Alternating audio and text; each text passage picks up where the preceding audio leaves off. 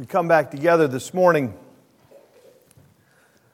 We are continued to travel down a road of just unpacking what leadership looks like in Scripture, its characteristics, not just from the traditional texts of 1 Timothy or Titus, which are clearly important in delineating the way things are lined out for elders and deacons and leaders in the church. But we're looking at some of the narratives and some of the history behind it that creates the expectations that Paul has. That the inspiration for Paul's leadership and encouragement and the training of elders and of leaders in the church comes from an understanding of the Old Testament, comes from an understanding of how Jesus discipled the disciples and how he took opportunity to teach them in teachable moments.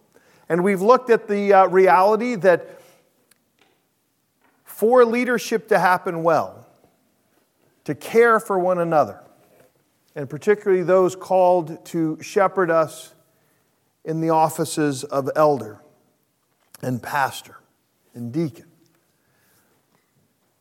that we have to have folks who are experienced in being comforted, being confronted, and being called and following Jesus. And they also need to be well-versed in accepting.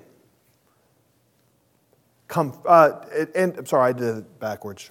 They also need to be adept at extending that comfort, reminding us about the character of God, reminding us that we need to be confronted in the difference between God's love and the way we treat one another, and how we want to embody the love of God to our care for one another. And then the importance of calling us to follow Jesus, calling us to live in accordance with the reality of who His character and His nature is. And so we've looked at this servant leadership because, of course, as Ben rightly pointed out this morning in preparing us through prayer, that we have a Jesus, we have a God who leaves the right hand of the Father, divests Himself of all of the privilege that He might serve His people. The position we will very quickly hear as Lent starts in a few weeks, is it builds towards Holy Week and Maundy, Thursday, that reminder that Jesus, in one of His last teaching acts with the disciples, is to wash their feet, is to serve, even as He leads them. And so we want to encourage within the community of faith then, a life and understanding that is marked by what Paul talks about in Ephesians 5:21. That we might be a community of faith that submits one to another out of reverence for Christ. It's only in a culture of mutual submission that those who are called can be shown to be exemplars of those characteristics. We don't need leaders who only want us to submit to them, but the richness of what it means to have those who care for us and lead us willing to learn. In Timothy and Titus, there's not a great culture for producing leaders. Right? If you look at Paul's warnings about the men and women in those towns, there are some really awkward things. Right? I mean, if you go to Titus, he's like, look, you're in a place, Crete, where their own prophets say the men are all a bunch of lying, no good individuals.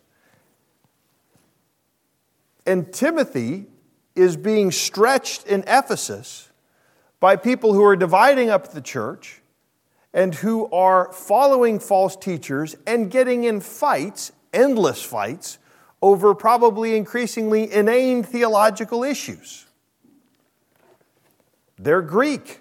They like to argue. They're philosophical. The notion isn't that at some point in history there was this well of unbelievable people to be leaders in Christ's church. We have to realize that what God does is He takes broken and fallen human beings who are part of cultures which run contrary to the characteristics of who God is, and still brings leaders out of the midst of those broken and fallen cultures. And it is part of what we need to do then is to recognize those ways in which we need to repent, to have leaders who are regularly modeling and showing us what it means to turn from following the ways of the world or our culture and increasingly turning back towards following Christ. This morning, we'll start by reading first the Gospel of John. We'll read the narrative about Peter's threefold expressing of his love for Christ. But we'll also jump to David's addressing the tragedy of his child's loss that was the result of he and Bathsheba's first relationship. All of this, of course, in a desire to unpack what it looks like for broken and fallen human beings to follow Christ, to follow God, and to repent. And that being the basis by which they lead. So this morning we'll start in John chapter 21, verses 15 and following. When they'd finished breakfast, now remember, Jesus is risen from the dead. He started a wonderful breakfast on the side of the Sea of Galilee. The disciples are all gathered around, and now Jesus takes Peter on a walk. When they'd finished breakfast, Jesus said to Peter, "Simon, son of John, do you love me more than these?" And he said, "Yes, Lord, you know that I love you." And he said to him, "Feed my lambs." He said to him a second time, "Simon, son of John, do you love me?" And he said to him, "Yes, Lord, you know that I love you." He said to him, "Tend my sheep." Then he said to him a third time, "Simon, son of John, do you love me?" And Peter was grieved because he said to him the third time, "Do you love me?" And he said to him, "Lord, you know everything. You know that I love you." Jesus said to him, "Feed my sheep. Truly I say to you, when you were young, you used to dress yourself and walk wherever you wanted. But when you're old, you will stretch out your hand and another will dress you and carry you where you do not want to go." This he said to show by what kind of death he was going to glorify God. And after saying this, he said to him, "Follow me." The grass withers and the flowers fade, but the word of our God stands forever. Please pray with me. We are profoundly blessed, Lord God, to be served and cared for, to be created and led by a loving and patient and kind and gentle God. We ask this morning that as we again look into your word and are called both personally and as a people to be people of repentance, to model what it is to turn and follow you, we ask that you would continue to be gentle, patient, and loving. Because, Lord, it is not easy for us to turn. We need your Spirit, we need your word. And whatever is said this morning that is not useful for calling us to follow you, may those words quickly be forgotten. In Christ's name, amen. The great artist, the great craftsman, doesn't always need to have the very best, at least from a worldly perspective, the very best material to make amazing pieces of art. I'm going to go to sushi because you all graciously gave me a gift of learning how to make sushi. I am a long way from being, competent. But I watched a show years ago on a guy who was a master of sushi and had come to New York from Japan and had a restaurant in Manhattan and prized all of the freshest, most amazing fresh seafood. And everybody, of course, would pay thousands of dollars to just eat at this man's restaurant. And at some point, he lost his love for it because it had become a business and not an art, and he disappears, goes back to Tokyo, opens a shop for like 10 people, and uses all frozen fish. And people still can't get in because there's only 10 spots. But he's such a master with the way he cuts, the way he presents and the flavors he's able to coax out of what from a particular notion is not the best raw material. In fact, it's not, well, it's raw at that point. But it's true, too, of artists. It's true of a real craftsman and jeweler who can see a stone that maybe doesn't have the initial clarity of the world sense of this is the perfect stone, and yet in their cutting and in their placing of it, they find an inner beauty. But it has to be transformed and it has to be remade. And we have a master craftsman who's in the business of reshaping broken and fallen human beings, of finding the inner beauty in what the world may see as someone who is not ideal. One of the most amazing things about the early church, we're not sure if they were all slaves or the tradition became that you took on a slave name when you became a bishop, but there are a number of bishops named Eusebius. And that is the slave name that we find in the wonderful book that Paul writes to Philemon, to a slave owner. And we find that there are bishops and elders in church history who identify themselves with a slave name. Now, why on earth would you do that? Because from a worldly perspective, the last person you want as an elder or a pastor is somebody who is owned by somebody else. That's not a position of power or prestige. There are all kinds of ways in which the world looks for particular characteristics of leadership. And tragically, we know all too many times, not that those people aren't gifted, but that if there is not a spirit of repentance, how often they fall tragically. Not because they're uniquely sinners, but because they were unpracticed in the way of repentance.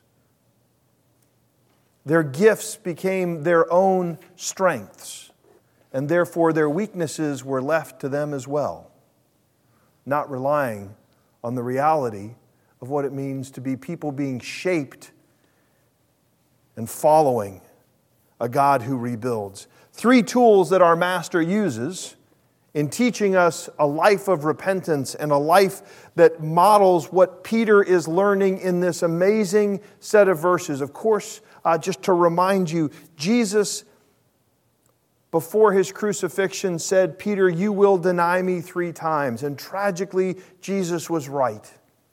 And Peter had, on the night that Jesus was betrayed, in the midst of the pressure of what was happening, denied Jesus 3 times in the space of that evening. And so the Master gives Peter 3 opportunities to again confess his faith, and then Jesus calls him to follow. He rebuilds Peter, restores him in the same nature and the way that Peter had fallen. The 3 tools that Jesus uses that we've been talking about throughout this series is there is comfort, there is confrontation, and there is calling. There is comfort. God is reliable in His justice and His mercy. If you turn back to the passage in 2 Samuel and you read through, now this one you're like, you told a passage about David's son, born by Bathsheba, the child dies, and David spends a week praying before the child dies, and then gets up, washes his face, goes to worship, and moves on with his life. Now, what on earth possibly could that have to do with leadership? Well, follow me a little bit here. David, in that passage, just like Peter, has to come to grips with the consequences of what he's done. Peter is annoyed with Jesus, partly because Jesus is pressing in on a wound that needs to be healed, that needs to be cleansed. And in the midst of that, you have to get the pus out. You have to get the sin and death out. And so Jesus pushes Peter to reflect on and to repeat, "Yes, Lord, you know I love you." And then he has the brilliance to actually confess, "You know everything," which means somewhere along the lines of, "I love you, but I'm weak and fallen and I get scared. I don't love you as well as I want to love you. You know everything, Jesus. You know I love you. But I failed. In the same way, David is a man after God's own heart. He doesn't go out and do his job. You know the story. In the spring, when kings go off to war, David stayed in Jerusalem. He didn't do his job. And in the midst of feeling fat, dumb, and happy, he was fat and dumb. And he sins with Bathsheba. And then he exacerbates the situation by killing one of his great men to cover up his sin. And he's confronted by Nathanael, and he repents. And it's amazing and it's wonderful. And then there are consequences, and there are real life consequences. Well, you see, then how on earth are you saying that he is comforted by the character of God when part of David's consequences is that this child will not grow up in David's house? Because we see David not just repenting in word but in deed, and he spends the entire week that that child is alive praying in sackcloth and ashes, fasting. Why? Why? Because he knows the character of God, the Scripture says. Because God is a merciful God, and He might still be merciful. I don't know all of God's wisdom. I don't know all of God's plans, but I know I have a loving God who is merciful. And again, let's be clear, the punishment here of this child not living long is not punishment on the child. The child gets to go home. The child doesn't have to endure living in the 4th century BC. That child, as David says, will live for eternity. At the end of that passage, David says, someday I'll go to see him, but he's not coming to see me. Now, the best thing is, of course, that someday Jesus unpacks the resurrection. They'll both come home to this planet. But the child is not paying the penalty. The child's existence isn't shortened. The child is still eternal. The child is still living in the presence of the Lord. The child will enjoy eternity.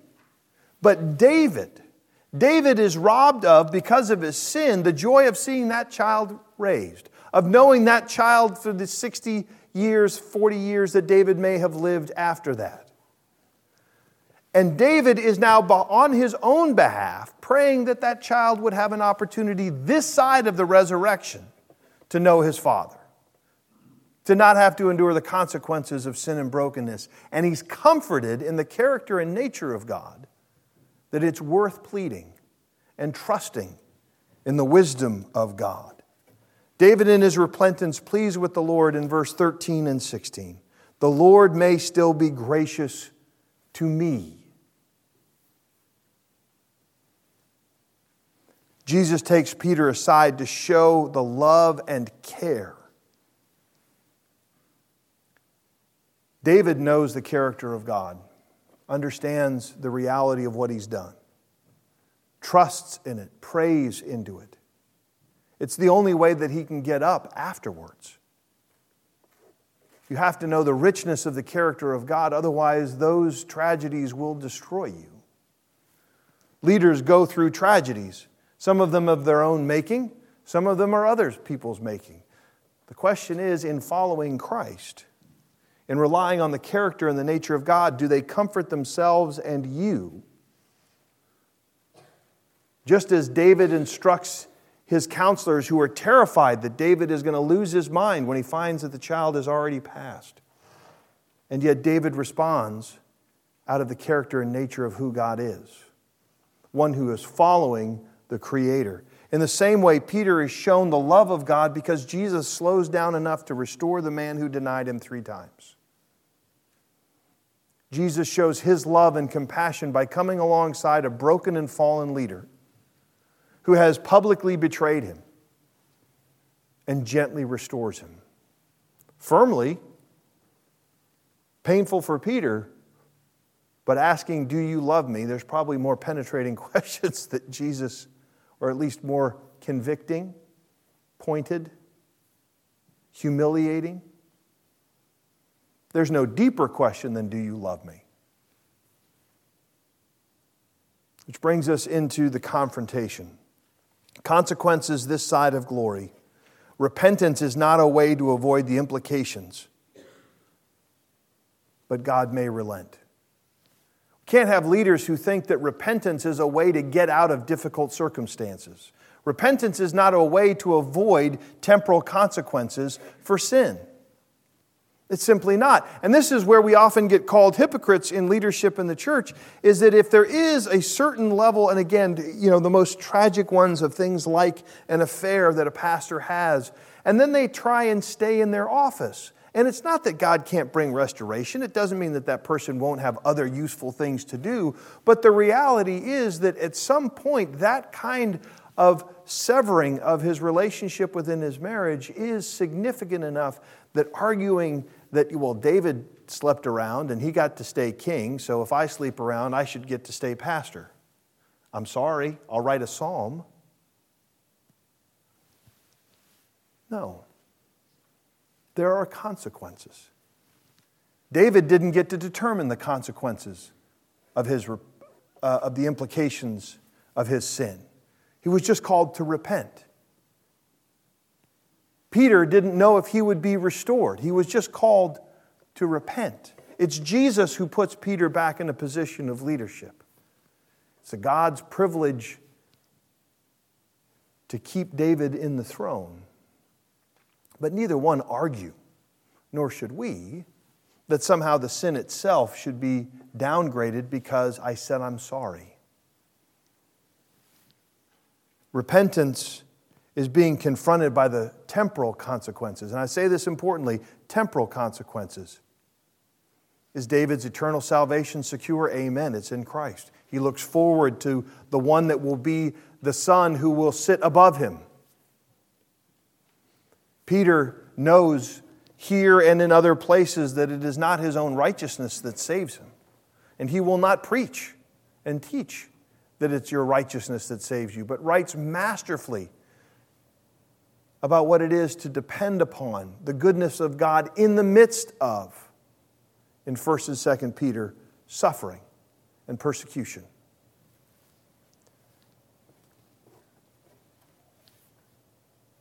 Jesus confronts Peter 3 times. It's not just comfort, it's confrontation. David has to do business with what it means to repent and still lose time, some time, with his child. Again, what does it look like for our leaders and those that we have encouraging us within the body of Christ to embrace the full reality of what it is to be forgiven, and in so doing, able to confront within us and in themselves the implications temporally of their sin, to not blame God or others for the realities that we find ourselves in, to recognize that God's forgiveness is not the same thing as avoiding the pain and suffering that we bring on ourselves and others when we fail, which your leaders will and do. Lastly, the call. David effectively is called to get up and worship at the end of his time of pleading with the Lord. When the Lord's answer is, no, not this side of glory. You will not know this child this side of heaven. David gets up, washes his face, and worships. Teaches his own confidants and right-hand people about the nature and character of the love of God. The calling in the midst of leadership and as we repent is to continue to follow Jesus. And there are many things in this life, like the loss of a child, like the consequences of my own sin bearing down on me, that cause me to want to sit down under a tree and just wait for God to do.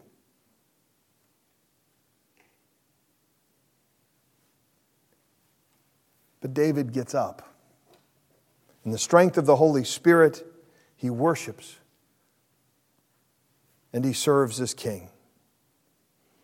Peter is called by Jesus at the end of our text to follow. To follow. And that becomes a hard road for Peter.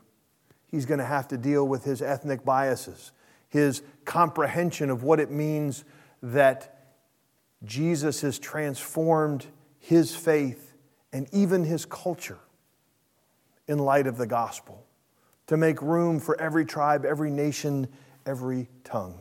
Peter's going to struggle his whole life with that understanding. He's going to have to repent again and again and again. David hasn't reached the full extent of the consequences of his sin. His reign is tragically impacted by the seeds of destruction he sowed that day when he chose to put his feet up rather than to go and do his job. David's reign becomes a litany of tragedies, even in the sustaining grace of God. Leadership that needs to continue to repent, and he does, and he writes the Psalms that give us some of the greatest courage we can have about the grace of God, about what it means to know the freedom of repentance. When I kept silent, my bones wasted away. And then I said, I will go to the house of the Lord. I will repent. I will follow God again. Peter is wonderful in his exuberance the rest of his life. Even when he fails with exuberance. And then he repents full-throated. Even writing that he agrees with and follows Paul. Not a hard, easy thing to do after you'd been with Jesus, to acknowledge that Jesus was using a man who tried to kill you and your family to bring the gospel to the Gentile. That's repentance. That's following Jesus in his daily life. Peter can give thanks for Paul. It is a call to act. Repentance never stops us. It doesn't blunt our ministry. It doesn't blunt our leadership. It doesn't blunt the ability to call sin, sin. It calls us actually to do that better, more graciously, more lovingly. And so Jesus takes these three tools of leading and practicing a life of repentance, of comforting when sin has overwhelmed, and coming alongside with his character, with his nature, with his words. He confronts us that we might be freed from our sin, to have it cut out, to have it seared, to have the iron sharpen iron, to have the dross burned off. How many illustrations? None of them are nonviolent about sanctification. Refiner's fire, burning off dross, iron sharpening iron. It is not easy to cut away, nor quick, the sin and death that lives within me. And yet in the midst of that, it is for a purpose and a call, that God might be glorified in and through me. He shows himself and his character.